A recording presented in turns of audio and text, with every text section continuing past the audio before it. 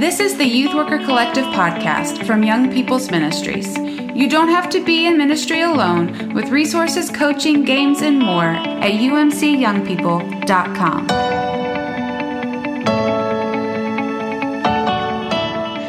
Well, today we're going to talk about something that is near and dear to my heart as a resident of Silicon Valley. Mm-hmm.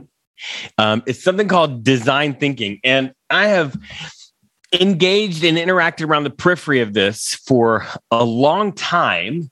But until I moved here, and the whole world out here really revolves around this idea, I didn't catch how powerful it is. And really, I think it is, in many ways, it's the way a lot of youth workers, pieces of this, are the way a lot of youth workers sort of innately function.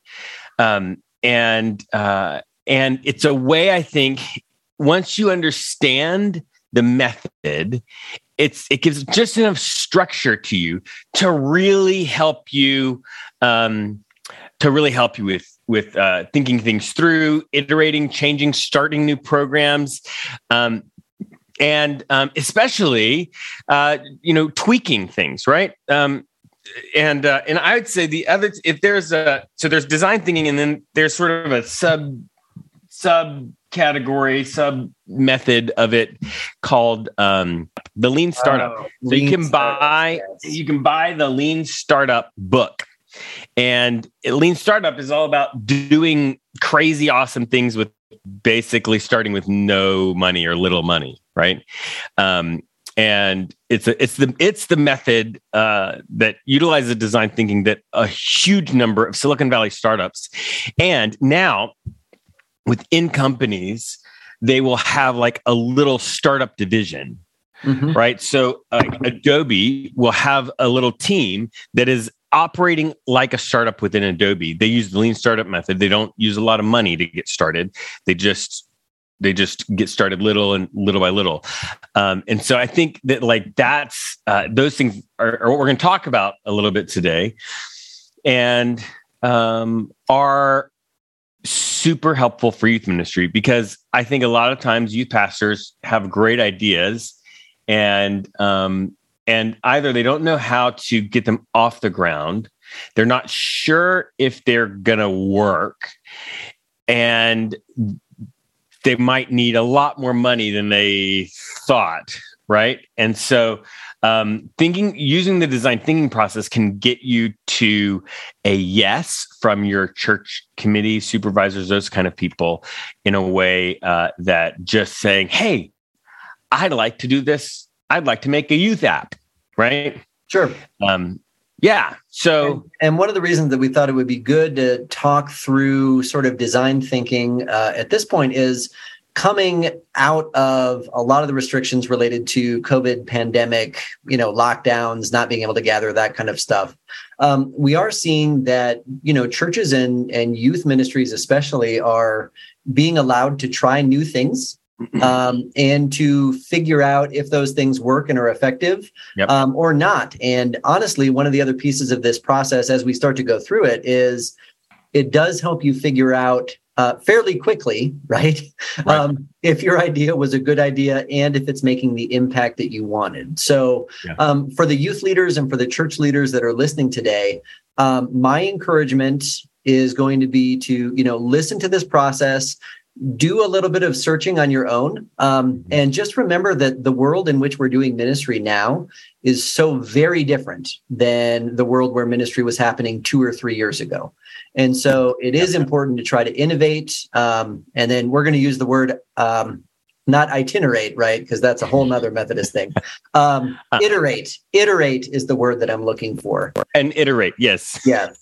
Iterate, not itinerate. And iterate means to come up with multiple versions of your idea to see if one catches on a little bit better than the other, right? But go ahead, start me at the beginning. If we're going to do design process thinking, where am I going to start? And as a disclaimer, explain it like I'm 5. That made me think of the Michael Scott. It's like, okay, Now explain it like I'm 3. That's right. Yeah. So for you younger listeners, there was this show called The Office that you might only know through memes now. However, That's right. Quality watch. Quality. Yes, please explain it like I'm 5. And then if it's still too complicated, I'll ask you to explain it like I'm 3. Okay. So design thinking starts with empathizing. And I like that because there's I've heard people use market research or audience analysis or all kinds of different things. But I think empathizing is the right word because it brings in more than just data. It brings in sort of that emotional feeling. So the idea here is like, let's just say your youth Sunday night program is not working, right? We don't start by thinking of solutions, right? We start by listening to people. We start by empathizing with the participants, both adults and youth, parents that are not there and parents that are there. And so it starts with things like an interview. So you'll have a youth sit down and you'll say, all right, tell me about your most recent experience at youth group, right? Mm-hmm. And start from the beginning. You arrived in the parking lot, right? What happened next? And you'll ask them things like, what happened next? What happened next? What happened next? And in each little thing, you're going to ask them questions to kind of build out, like, how was that? Was that fun? Was that boring? Was that whatever? And you start to build a story about that. Then you will take that same kind of stuff and ask parents. You want to ask the parents that are not there, the parents that are there. You want to talk to kids who have stopped coming and say, tell me about the last time you came, right? Have them walk through it and ask. And then at some point you want to find out why haven't you come in a while? And so you're going to do that. And you can also do surveys. Those surveys are tricky because surveys give easy to point at data that is not always accurate. Mm-hmm. So when you're thinking of surveys, there's something called a representative sample. And if you've got a huge group, like the population of the United States, you actually only need a couple of thousand people to give a representative sample in that population. But what's interesting is the smaller the population is, the higher the percentage of that population is required for a representative sample so that you can say these statistics are valid. Mm-hmm. And when you get down to the size of a youth group, it's generally right around 100%, right? Sure. You've got 30 people and one of them changes their mind. That's a significant percentage different if 2 of them change their mind. And so getting enough responses to feel like you've got a representative sample can be pretty difficult. But so surveys are good, but only when you're very careful with how you use that data. Surveys can help you shape your interviews. That data can help you do that. But if you try to go in and use a survey to decide, we're going to cancel youth group on Sunday nights and do mission trips instead, right? You can really end up in a difficult place. Chris, I know that you've done some work with this area and something called empathy mapping. Yeah, so it's just a tool I wanted to introduce, and I did put a link to an image that people might find helpful. So like when we're talking interviews and those kind of things, it might be, intimidating for a youth worker that has never done that kind of stuff, right? But when you're doing an empathy map, you're spending a lot of time listening to others. And so if you think about the participants in your ministry, whether those are youth or parents or volunteers or whoever it is, or those youth that don't come anymore, all you're doing in empathy mapping is gathering information and gathering data about those participants' thoughts, their needs, their motivations, their feelings, those kinds of things. And the way an empathy map is really set up is it's just like the side profile of someone's face. And you ask them to think about their experiences in your ministry using their different senses, right? So like to use your example, the last time that you were at Sunday Night Youth Group, what did it make you think and feel when you were there? Right. That's this part of the, side view of the person's head. What did you see? Did you see people treating each other well? Did you see disconnected stuff? Did you see a lack of organization or a dirty meeting space or those kinds of things? What did you hear? What did you hear people saying? Did you have a hard time hearing because of like background noise or, bad sound or other things happening in the church that were distracting from youth group time? And then what were people saying and doing? And what did you say and do in response? Did you feel as though you could offer up thoughts, that you could talk, or did that not feel welcome? Were there people using body language that made you uncomfortable? And those kind of things. And so really it's just a sense-based way to get the data that you're looking at to be able to stay away from sort of survey stuff as well. If you do empathy mapping, the big thing that you have to do is you want to get an empathy map from each individual. And then you want to compare those and look for patterns, right? Like what are some repeated things that either are very, very positive or very, very negative for you to either lean into further or address with some big changes. Yeah. And I think that's when we talk about empathy in design thinking. So I should say the design thinking is all about collecting data and responding to that data, right? Around whatever you're trying to work on. Yep. And so it is data driven, which is great because you can, it's very easy. It's a lot easier to convince somebody to do something based on data and experiments than hunches, right? So, but what's important is that this empathy level, you're not trying to confirm something that you think, right? You are collecting data, and it's important that you seek to understand.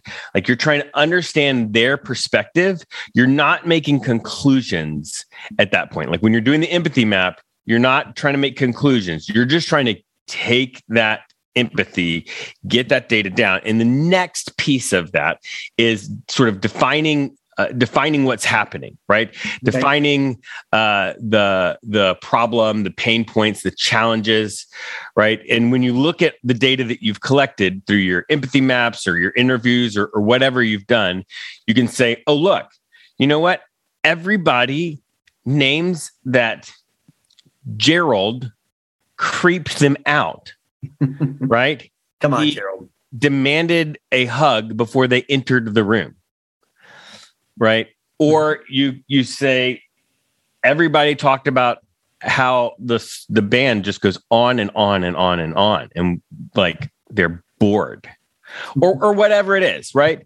Or, most likely it's not everybody, but it's a lot of people. Right. And so what is really helpful to do is I find this very helpful, especially when talking with a team, is to take those, take the data that you can collect from empathizing and sort of synthesize them and give a couple of personas. Come up with a couple of personas, like Jane, middle schooler, right? Pat, high schooler, or Jane, middle schooler, who we don't see anymore, right? Or whatever. And so take what you've learned and sort of make an imaginary person out of that. So then in your conversations, when you begin to go to the next stage, you can say, you know what would Jane like? Like what would Jane would tell us to do instead of going to an actual person's data, which can be a little dicey because you feel like an individual, right? It's not a big sample, right.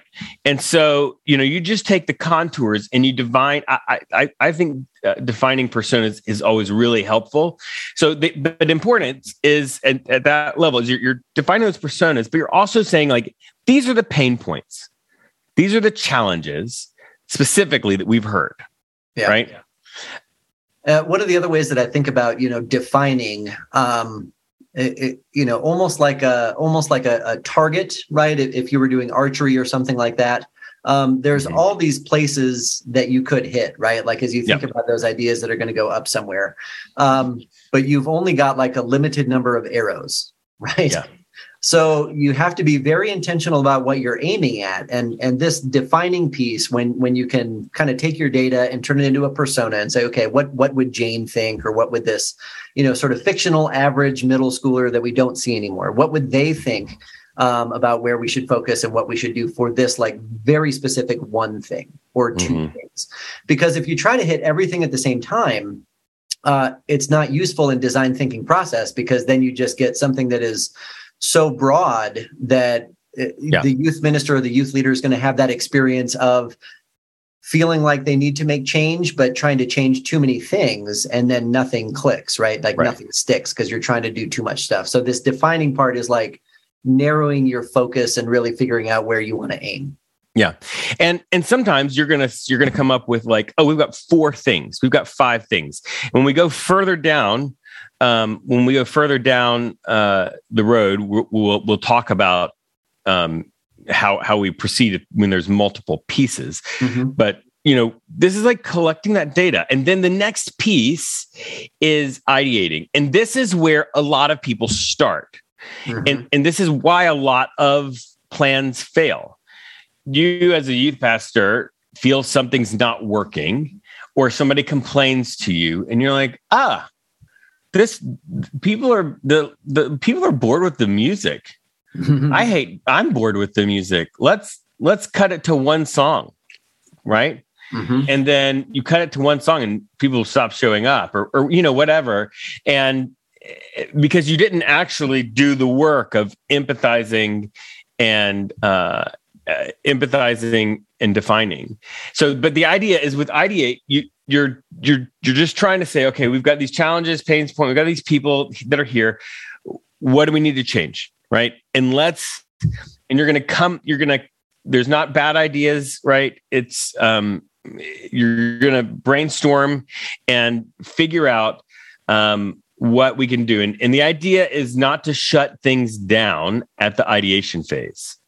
Right. Yeah. When you ideate, brainstorming could be a part of that, right? So whatever your favorite brainstorming sort of activities are, do those, bring them in. But this is not the right place to figure out what's the right answer and what's the wrong answer and what exactly you're going to do.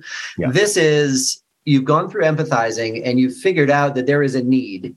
And how many different ideas could we have that are going to help to meet that need? Yeah. Right. Yeah. So you've got the creepy Gerald, and you've got the long band. Huggy Gerald. That's right. You've got the long band situation, right? But you also have heard from some people that they like the long band, right? So there are still Dave Matthews Band fans out there. It's true. 100%. Get that jam band that'll go for 20 minutes. Do it. And so the idea is like yes and thinking. So yes and is we're going to keep you say, why don't we just give Gerald the axe, right? And I say yes, that's an option, and we can also give him some training. And you're like, yeah, we can give him some training, and we could also put him in a role that's behind a counter. Right? Or but the idea is that we're not shutting anything down. We're coming up with as many good options as we can. And then at the sort of end of that at the end of that ideation session, we're going to choose some things. The things that we think would be the most likely things to help. And then we are going to move into the next phase called prototyping.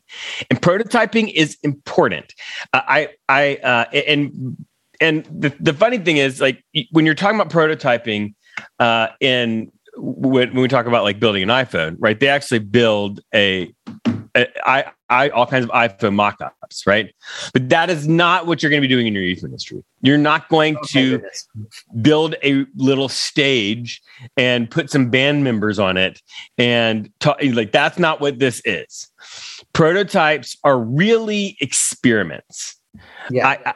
So prototypes are experiments. These are what we think is going to have the change that we need, right?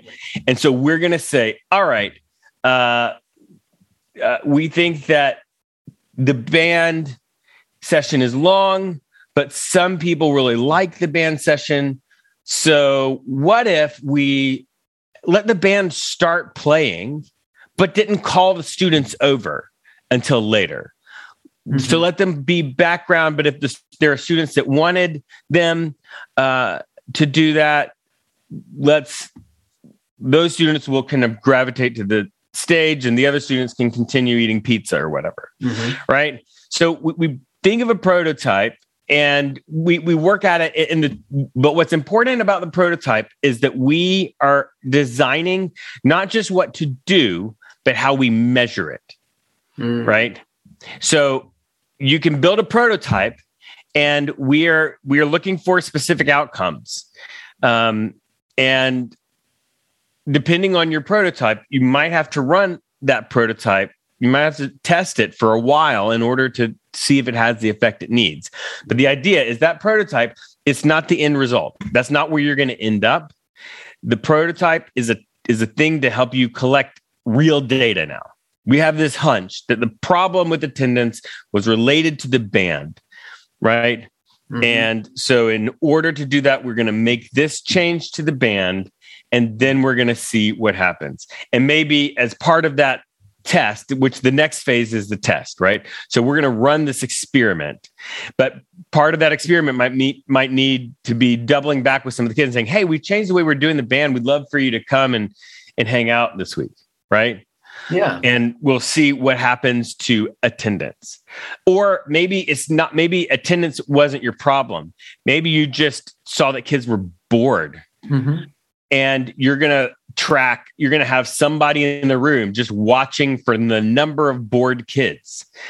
Now, because a lot of ministries don't run like this, you might not have a baseline. So part of your test might be not changing things for a week or two, sure, so that you have baseline data, and then making a change, and so that you can have comparative data. Right? Yeah, you have to be able to know what you're measuring against, right? Like when you're trying to figure out the change, you got to be able to, figure out where you are, where you're going to be, and use the same things that you're measuring, right? To compare those numbers, right? And honestly, one of the pieces that I'll go ahead and like push back a little bit because of the many youth ministers that I know. Yeah. They'll get very nervous about data, right? Or like collecting hard numbers for things, because there's the whole line of thinking about, well, ministry is really, it's a lot of soft stuff, right? Like how do you measure impact, or how do you measure relationships, or how do you measure and I agree, those are hard things to measure, but they can be measured. And specifically for your example, if we're talking about like, measuring engagement level, how much attention students are paying, or how plugged in they are to the activity. Right. That's a pretty easy one. Attendance is an even easier one. I mean, there's a reason that attendance number is the one that we default back to, because you just have to count the heads that are there. Right. So even though the data piece might sound intimidating, I do want to encourage people to like just realize you can do it. You just have to pick the things that you're going to measure and then stick with them. Like don't change them to fit, again, the hunch that you might have tried to bring into this. Don't change your data or what you're measuring to match your hunch. Just listen, and again, empathize and listen back to if people are having positive experiences because of the changes you're doing. Yeah. And I think what's important is when you're nervous about that kind of data, I think a lot of people, at least my experience, and the times that I've been nervous about data is that somebody is going to evaluate me or my ministry based on this data, right? And when you're doing this sort of design thinking process, you don't have to share that data with everybody, right? True. Yeah. If you're nervous about it, don't share it, because if you're nervous about it, and it will start affecting how you're collecting it and how you're seeing it. But the idea is that because after that test, you're going to take that data, and you're going to go back to empathy. And you're going to use that data to direct some more empathetic research. Mm-hmm. You're going to look at the data, and you're going to you might go back to some of the people and say, "Hey, how did you feel about that? Like, did that feel a little bit better?" With the idea that like we're gonna run through this process a lot, and the idea is with design thinking stuff is to run tests, and especially when you talk about this lean startup model, the idea is to run tests as quickly as you can, so that you can fail as quickly as you can, so that the idea is not to spend a year working on something only to find out it doesn't have legs, right? Yeah. As I think about, failing fast, I mean, obviously, I think you need to have good relationships with the people that you report to, or that are invested in the youth ministry in your church as you're doing these things, right? Like, I think there's an easy way to start those conversations to say, listen, we all can tell like something is off or something's not working, right? And we need to try to figure out how to address that.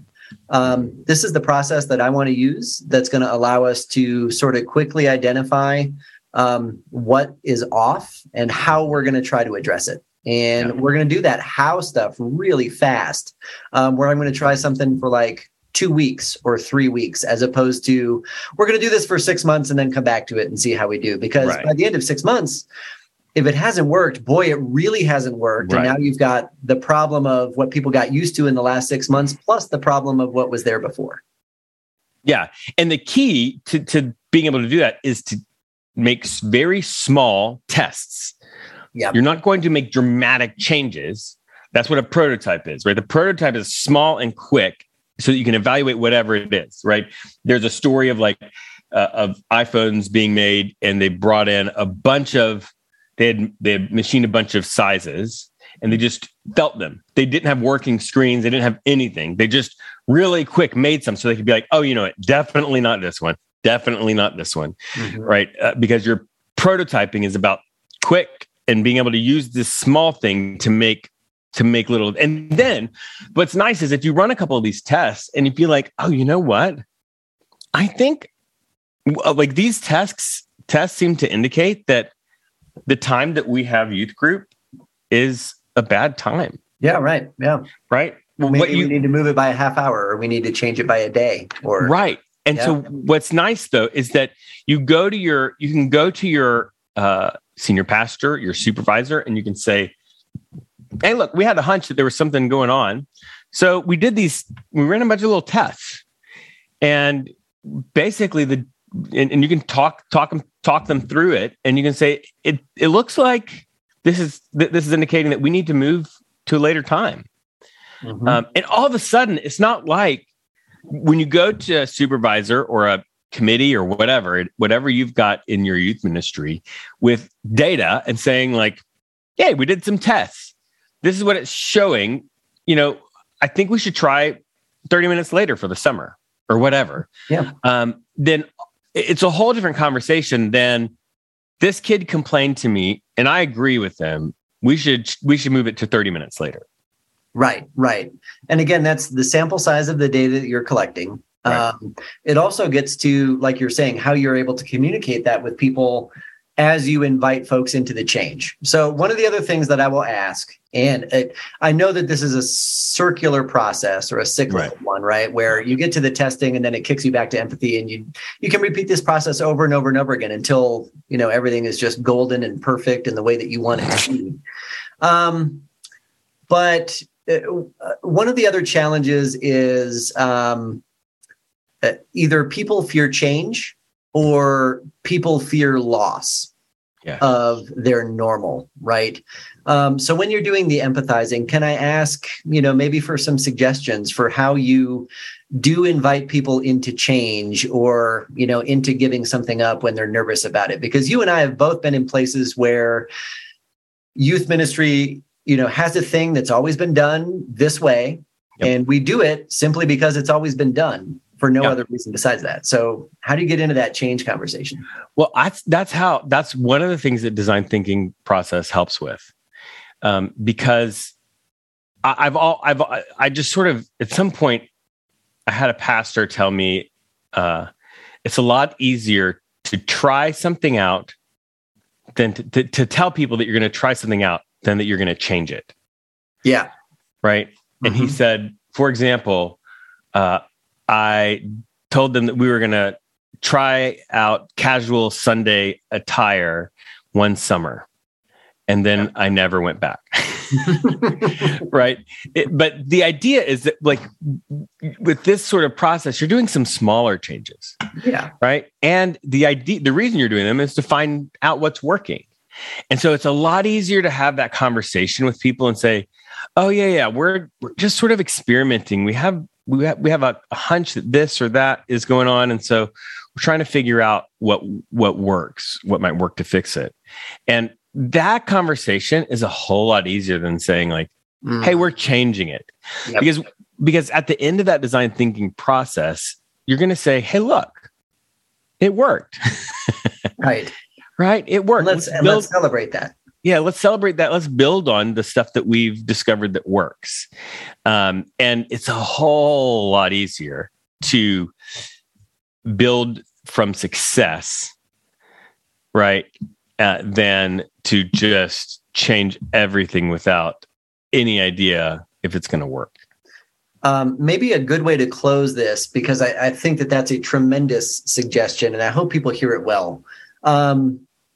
In the United Methodist system, June and July are the times when, like, pastors get moved. We are, to go back to that Methodisty word, itinerant system.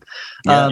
Often youth ministers do not, move from church to church to church on assignment from bishop. But if you do find yourself in a place where you are a new paid staff person, this process can be super duper valuable for you because it helps you build relationships with people that care about the ministry that you're in charge of. It gives you the ability to ask questions, right? Yep. And, like, legit, real questions about why things happen or how things happen or what difference things make in the ministry. And 3, it kind of releases some of the burden of you coming in and thinking you just need to do everything new because the person before you left because they were doing a terrible job. When you try to change everything at once or do all the new things all at one time, doesn't work, right? Because you haven't gone through this process and you're trying to change too many things at one time. So if you do find yourself in a position where you are new, or if even if you've been at a church for a while and you want to try new things, this process is tremendous and an incredible way to invite people into embracing something that's a little bit new and a little bit different. Yeah. Anything you'd add to that before we got to boogie? No, let's boogie. Okay. That doesn't mean dance. I'm a terrible dancer. It just means I have to go do the other meetings that I have for today. That's right. So youth workers and youth ministers that are out there, know that we are praying for you. If you have mission trips, if you have retreats, if you've got crazy summer schedules, you are in our prayers, and we thank you for either listening live or listening to this podcast. And we do hope it recharges you a little bit for the week to come. Jeremy, thanks as always. Absolutely.